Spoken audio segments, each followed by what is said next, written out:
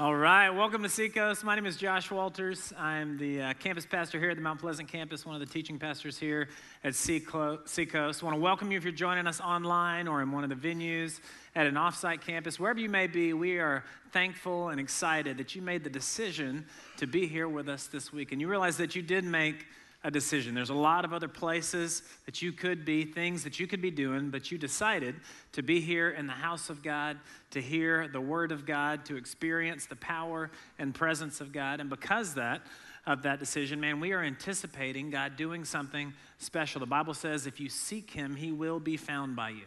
And so you being here today isn't out of habit. It's not just something that you do. Man, it's a decision to encounter God. So as we get started today, I want to ask that you join me in prayer in that spirit, that we would come before God, taking a step of faith, that he would meet us here today. God, we thank you so much for this time together. We're thankful, God, just for the freedom that we have to gather as a community of faith across all of our campuses and online, and pray that as we get into your word today, that it would not return void. God, that you would meet us and minister to us exactly where we are as only you could. Would you speak through me, God, I pray. In Jesus' name, amen.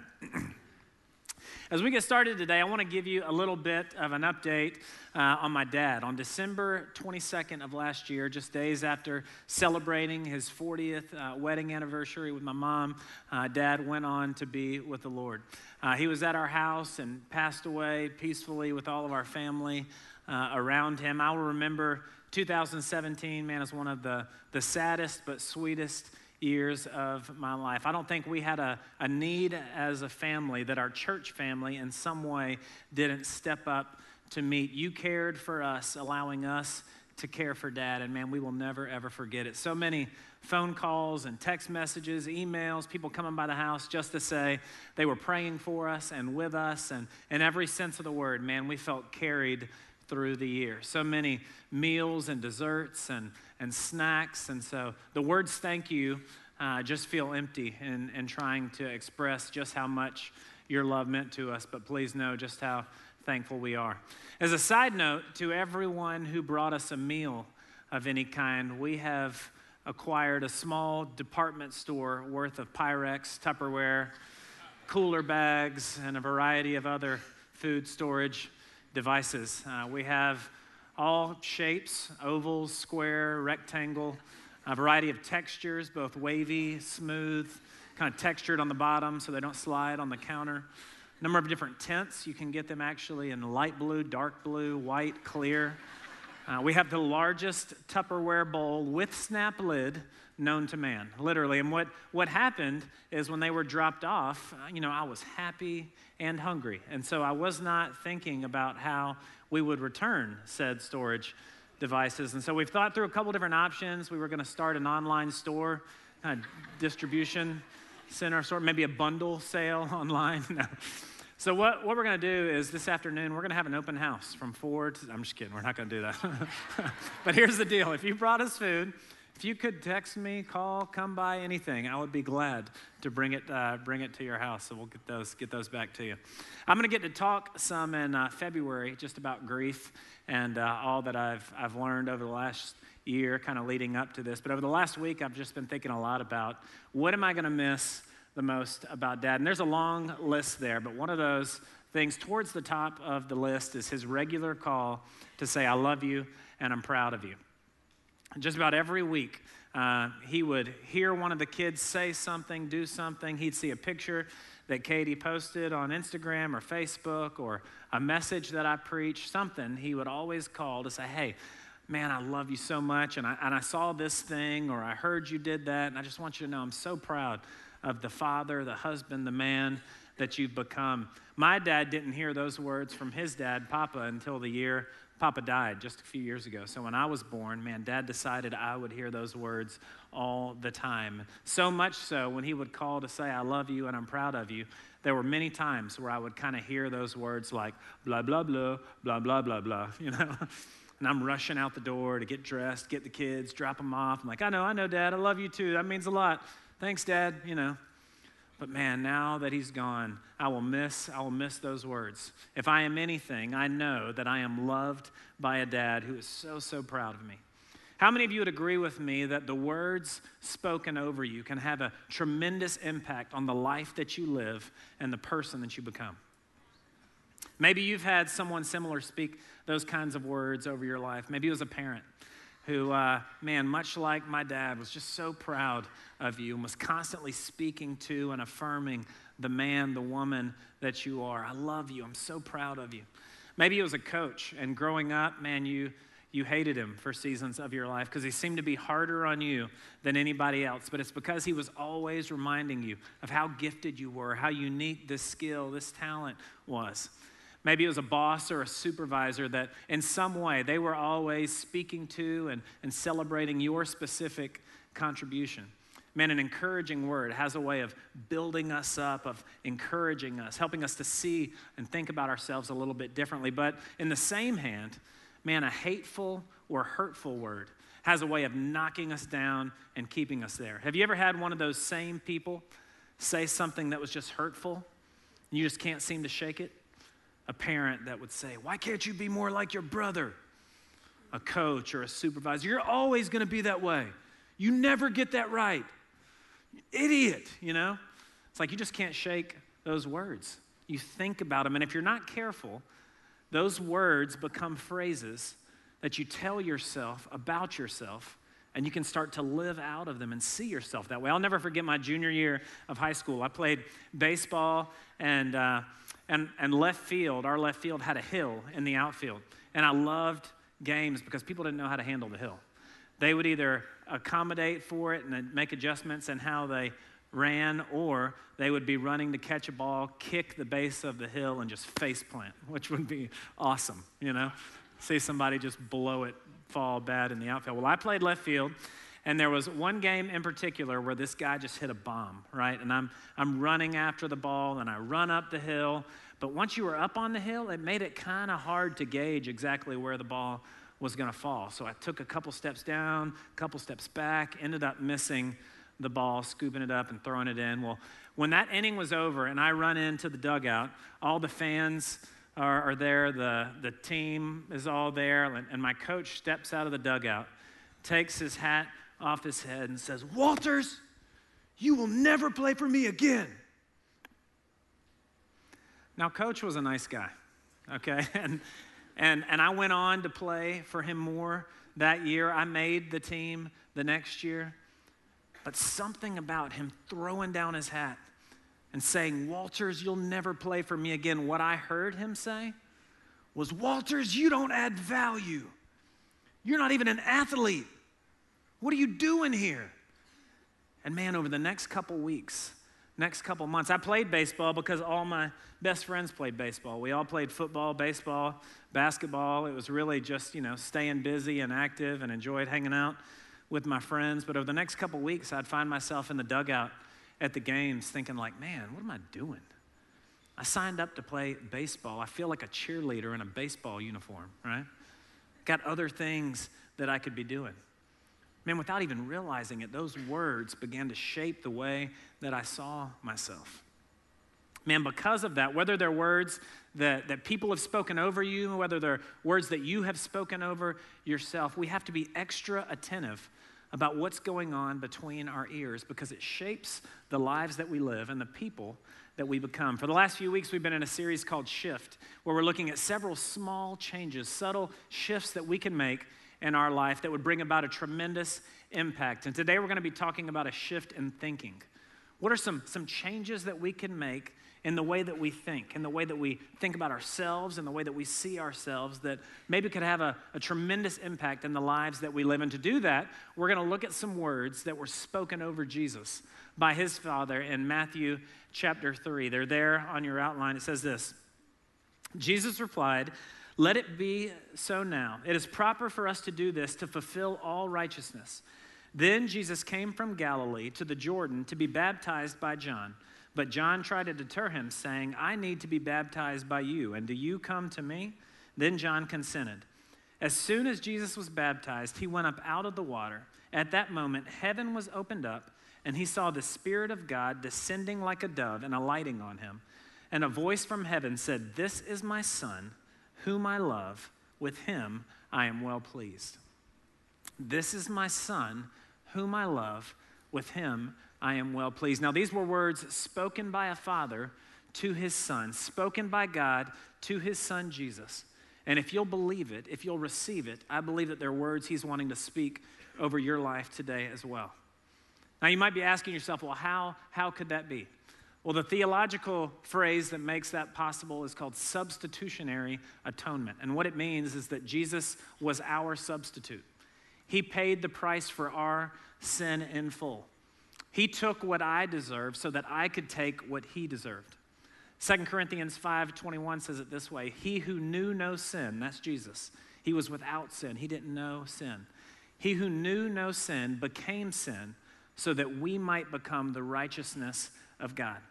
He took our sin upon himself so that when God looks out at me, when he looks out at you, he would say, that is my son, that's my daughter. I love her. In them I am well pleased. 3 small phrases made up of 16 words. They're simple, but they're not simplistic. It's the fight of my life. For the most mature believer, man, the fight of our lives to actually live these truths out in our lives. 3 small truths that if we'll think differently, if we'll allow them to bring about a shift in our thinking, would bring about a big year. The first of which is there on your outline. I am a child of God. I'm a child of God. 1 John 1:12, but to all who did receive him, to those who believed in his name, he gave the right to become children of God. 1 John 3, see what kind of love the Father has given to us, that we should be called children of God, and so we are. The Spirit himself bears witness with our spirit that we are children of God. As we read through those passages, did anything stand out to you? As I read them this week, the phrase children of God just jumped out to me. As the one reading it, I was looking for child of God, and 13 other times in the New Testament, 45 times in the Old Testament, we find that phrase children of God. Nowhere do we read child of God. Each time it's written to a community of faith. And what I love about that is that oftentimes when I hear I'm a child of God, I think, no. That might be true of Pastor Greg, but not of me. You know, we seem to give that title to people that we deem worthy of it. But what the Bible says is that every man and woman, every boy and girl, whether you've walked with God for decades or if you make a decision to walk with him today, saint and sinner alike, when you enter into a relationship with God, make a profession of faith in him, you are a child of God. We are children of God. How does that land on you? For some of you guys, maybe as you hear, like, I am a child of God, you're like, no, I'm a man of God. It's like, okay. Sure you are, you know. Have you ever had anybody call you something that, like, you just had a hard time, like, wearing? Like the title, the name just didn't feel like you, so you had a hard time figuring out what it would look like for you to live into what that means. A couple years ago, we were having a conference here at the church, and somebody was doing a Starbucks run.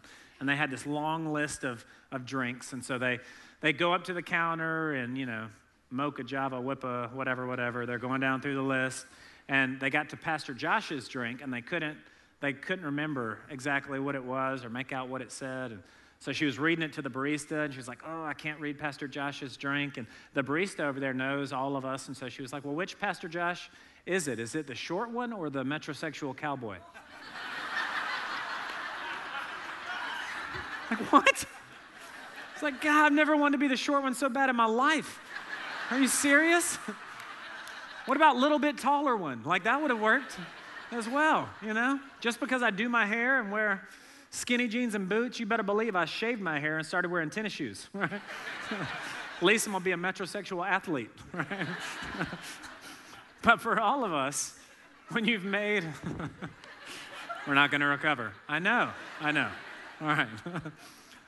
When you've made a profession of faith in Jesus, when you enter into this community of faith, you are a child of God. Now, why does that matter? There on your outline. Remembering that I'm a child of God gives me confidence for today. Gives me confidence for today. Do you remember a moment in 2017 where you lacked confidence?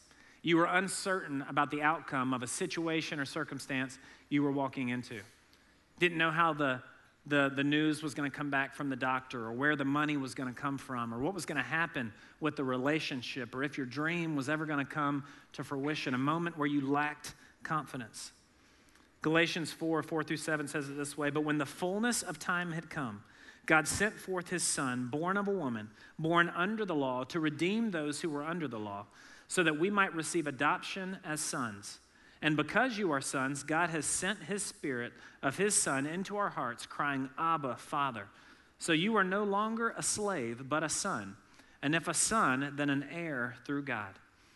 He's given us his Spirit. The Bible says in other places as a deposit, guaranteeing what is to come. He's put his mark on our lives, saying that we belong to him. A Spirit that cries out, Abba, Father, Daddy. Not righteous King, Holy One, Almighty God, Judge, all of those things he is. But that when we relate to him, when we cry out to him, the language that we would use is of Abba, Father, Daddy, would you be with me? That he's adopted us, that we are part of his family, that we're no longer a slave to any of the things of this world, a slave to fear, slave to anxiety, no longer a slave to addiction or approval or materialism. I'm a child of God. He goes on to say that I'm an heir with God, a co-heir with Christ, that I'm entitled to all the rights, all the privileges, all the property of heaven. That when I find myself in trouble, I can cry out to my dad, who will come to my rescue and save me. God, would your kingdom come? Would your will be done in this situation? That I can speak healing over the sickness. Jesus said that we would do even greater things than these. How? Because we're heirs of heaven, children of God, that we can come before him in confidence. God, I'm your kid. You know what? It doesn't matter how bad I want to choke slam any one of my kids. You let them be in trouble and call out to Dad. Daddy! Man, I will bust through the house, jump over anything to be there to rescue and save them. Why? Because they're my kids. And God sees you the same way. You're not going to find yourself in trouble. You're not going to make a mess big enough. You're not going to deserve the consequences any more or less for your daddy to hear you cry out to him, that he doesn't run to save you. Romans 8 uses much of the same language. For those who are led by the Spirit of God are the children of God. The Spirit you received does not make you slaves so that you live in fear again. Rather, the Spirit you received brought about your adoption to sonship, and by him we cry, Abba, Father. The Spirit himself testifies with our spirit that we are God's children. Now, if we are children, then we are heirs, heirs of God and co-heirs with Christ. If indeed we share in his sufferings, we may also share in his glory. Man, so much of the same language.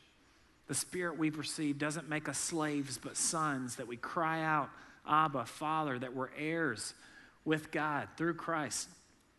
It's like, man, so many of those words, I just don't even see myself living that way, but it's who the Bible says that I am. As a child of God, it's who the Bible says that you are. A small truth, a simple truth, that if we'll allow it to bring about a shift in our thinking, will give us confidence for today. There won't be a situation or circumstance that you walk into this year uncertain, feeling alone, afraid, frightened because of who you are and whose you are. I am a child of God. The second truth there on your outline is that I am loved by God. I'm loved by God. John 3:16, for God so loved the world that he gave his only Son, that whoever believes in him should not perish but have eternal life. Romans 5:8, but God shows his love for us in that while we were still sinners, Christ died for us. 1 John 4:15 and 16, whoever confesses that Jesus is the Son of God, God abides in him and he in God.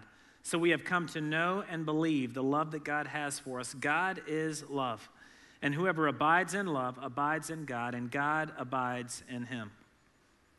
You know, so often I will gloss over passages that should be transformative because they're familiar. And the best example I can think about of this in terms of how I respond is of my dad's phone calls. He called me so much to tell me I love you and I'm proud of you.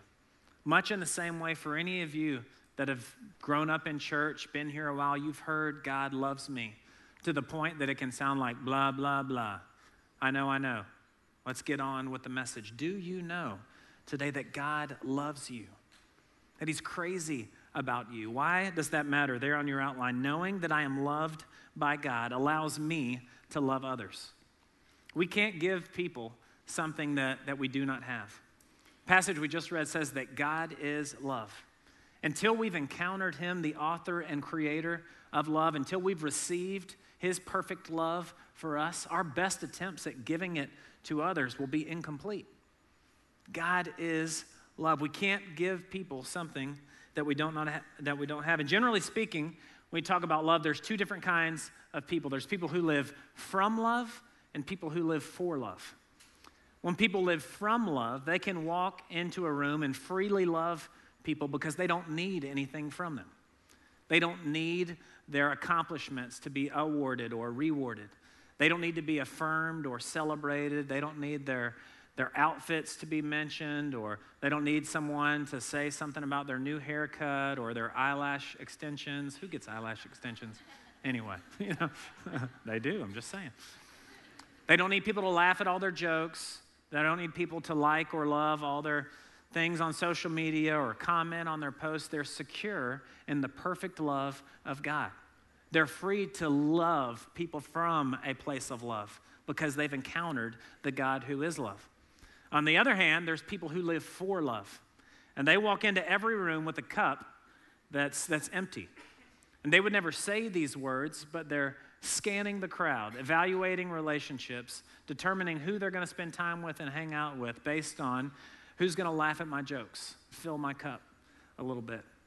Who's going to say something about the things that I have done, award or reward or celebrate my accomplishments and fill my cup just a little bit more. I want to make sure they laugh and like and follow and comment on my stuff, always in an attempt to get their cup filled. In fact, even in their attempts to love others, what they're really trying to experience is feeling good by doing good because they're living for love, seeking it out. Man, and even for those of us who are believers, who have entered into a relationship with God, man, my old ways are so familiar to me. If we're not careful here in this area, we can easily slip in areas of our lives and start living for love instead of from love, remembering that I am loved by God. He knew me in full when I entered into a relationship with him, past, present, and future. He knows all of my sin and stuff and struggles, yet he chooses to love me. Because of that, I can be secure and free in my love of others. 1 John 4 says, we love because he first loved us. 1 John 3:16, by this we know love, that he laid down his life for us, and we ought to lay down our lives for our brothers. 1 John 13:34, a new commandment I give you, that you love one another. Just as I have loved you, you also are to love one another. By this all people will know that you're my disciples if you love one another. I am a child of God. I am loved by God. Third truth there on the bottom of your outline is that I am pleasing to God. Psalm 18:19 says, he brought me out into a broad place. He rescued me because he delighted in me. What I love about this psalm is that the psalmist was in trouble. And I'm sure you've been in that spot before. And more times than not, when I find myself in trouble, it's because of some decisions that I've made, some things that I've done. I was in a rush, I was in a hurry, I made a mistake, and now I've created a problem that's too big for me to fix. And that's where the writer was. This was actually King David. And for those of you who know a little bit about him, the Bible says that he was a man after God's own heart, a man of faith, but man, he was far from a perfect man. David had an affair with a woman named Bathsheba and ended up sending her husband to the front lines of the army so that he would be killed. Scripture talks about him as a relatively absent father. And he wasn't a perfect man by any means, but he was quick to repent of his sin and quick to put his faith and trust in God. He was a man after God's own heart. And what I love about this psalm is that he doesn't just say what God did. You know, he was in a place where it felt tight. The walls felt like they were crushing in on him. And he says, God brought me to a broad place where I had some room. Felt like I could breathe. He rescued me. But he doesn't just say what, he says how or why God did it. Because he delighted in me. Because he was pleased with me. Knowing all of his stuff, David wasn't hung up on that. It didn't keep him from living the life that God had in mind for him because he knew that God delighted in him, that he was pleased with him. Zephaniah 3 says it this way, the Lord your God is in your midst. He's not far off, distant, some cosmic judge looking at you with a fur in his brow, disappointed and angry. He's in your midst, a mighty one who will save. He will rejoice over you with gladness. He will quiet you by his love. He will exalt over you with loud singing. You imagine like a parent singing over his child with like just an angry face? Rock-a-bye, baby, on a treetop, like, go to sleep. It's like, no, it'd be ridiculous, right? Well, it's with that same heart. God sings over you. He delights in you. Speaks over you with his love. Hey, it's okay. It's okay. As I was preparing for the message this week, this reminded me of a guy named DJ Khaled. How many of you are familiar with him? Yeah. He's a hip-hop artist and a producer. He, kind of my life song is by him. Maybe you've heard it, All I Do Is Win. It's kind of like it helps if you sing it to yourself in the morning. I'm just saying. It'll bless you. Well, anybody that follows him on social media knows how he feels about his son Assad. And over again, I'm telling you, every single week, all the time, he's constantly sharing, telling, talking about how he feels about his son. And this past week, his son was on a show called The Four, where these four stars kind of compete for stardom. And he used that moment when the nation was watching, everyone that was on TV, the crowd that was there, to share some words over his son that I wanted you to see. Check this out. Assad's debut on The Four.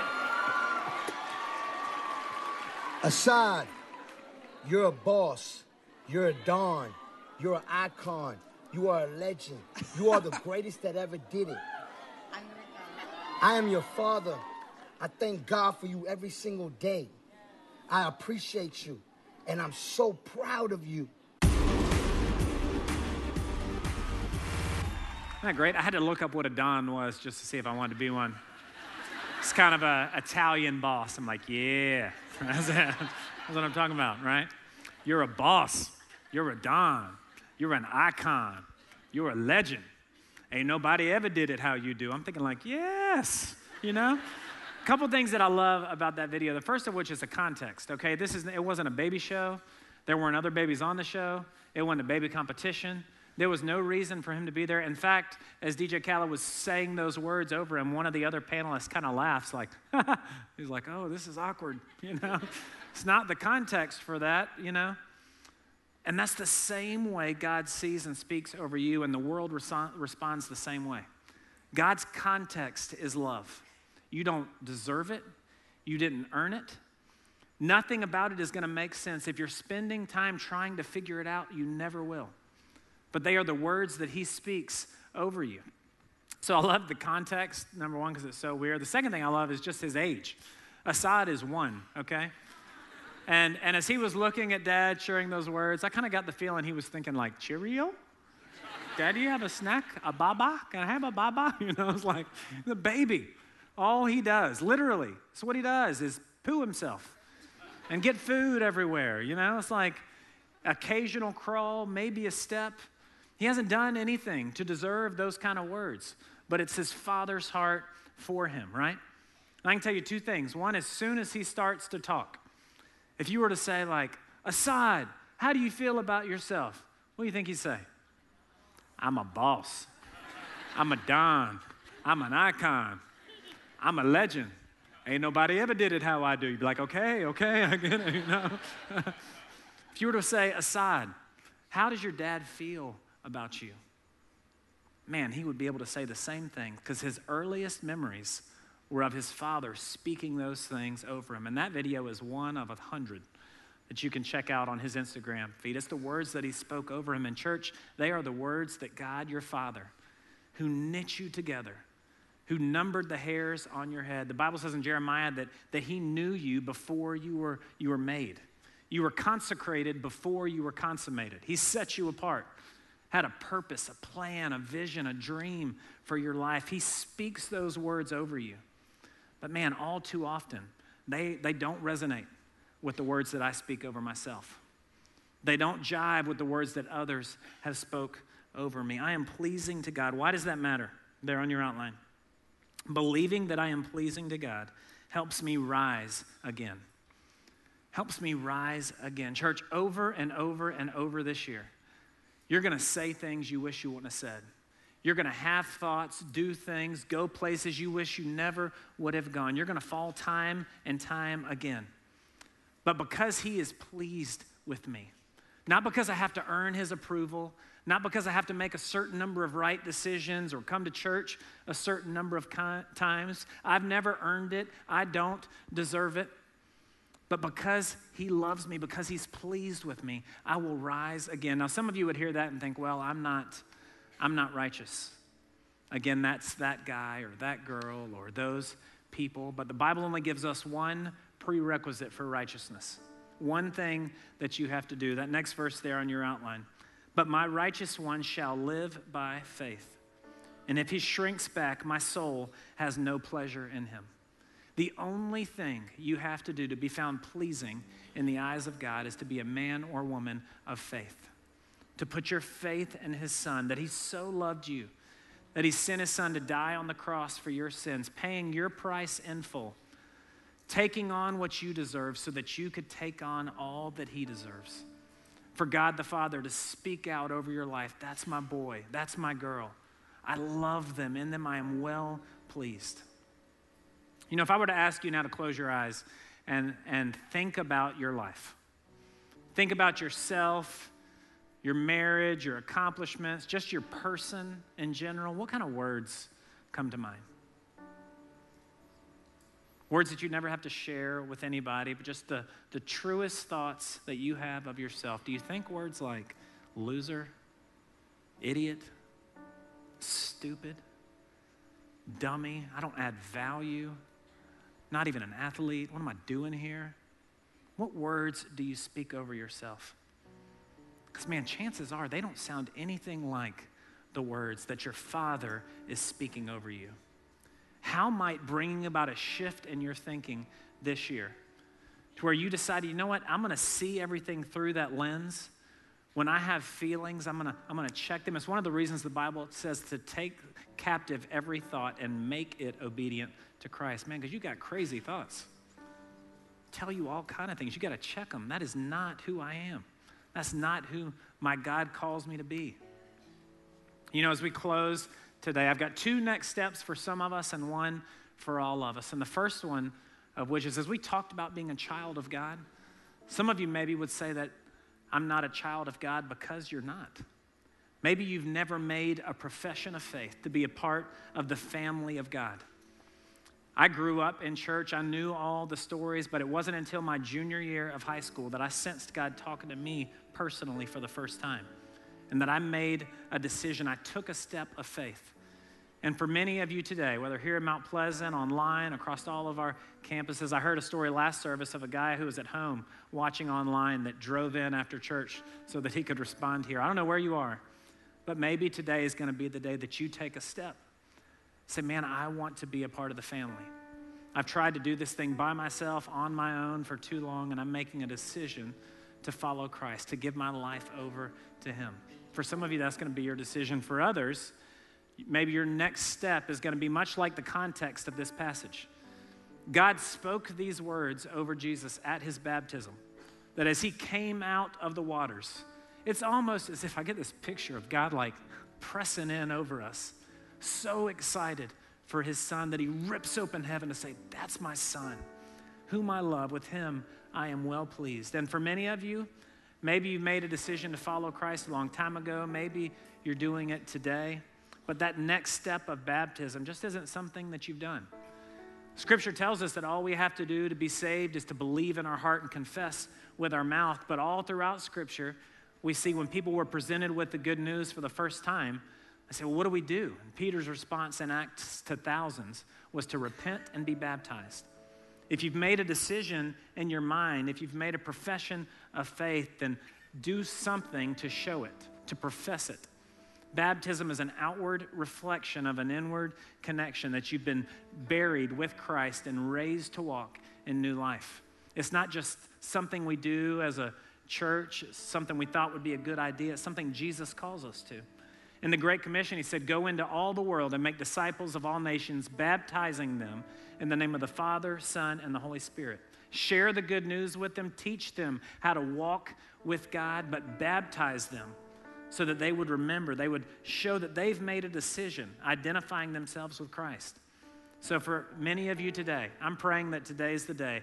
At all of our campuses, it's baptism weekend. Each campus has shirts and towels and shorts, everything that you could need. But I pray that you'll take that decision seriously. If you sense God leading you, if you've never taken that next step, that you would do it.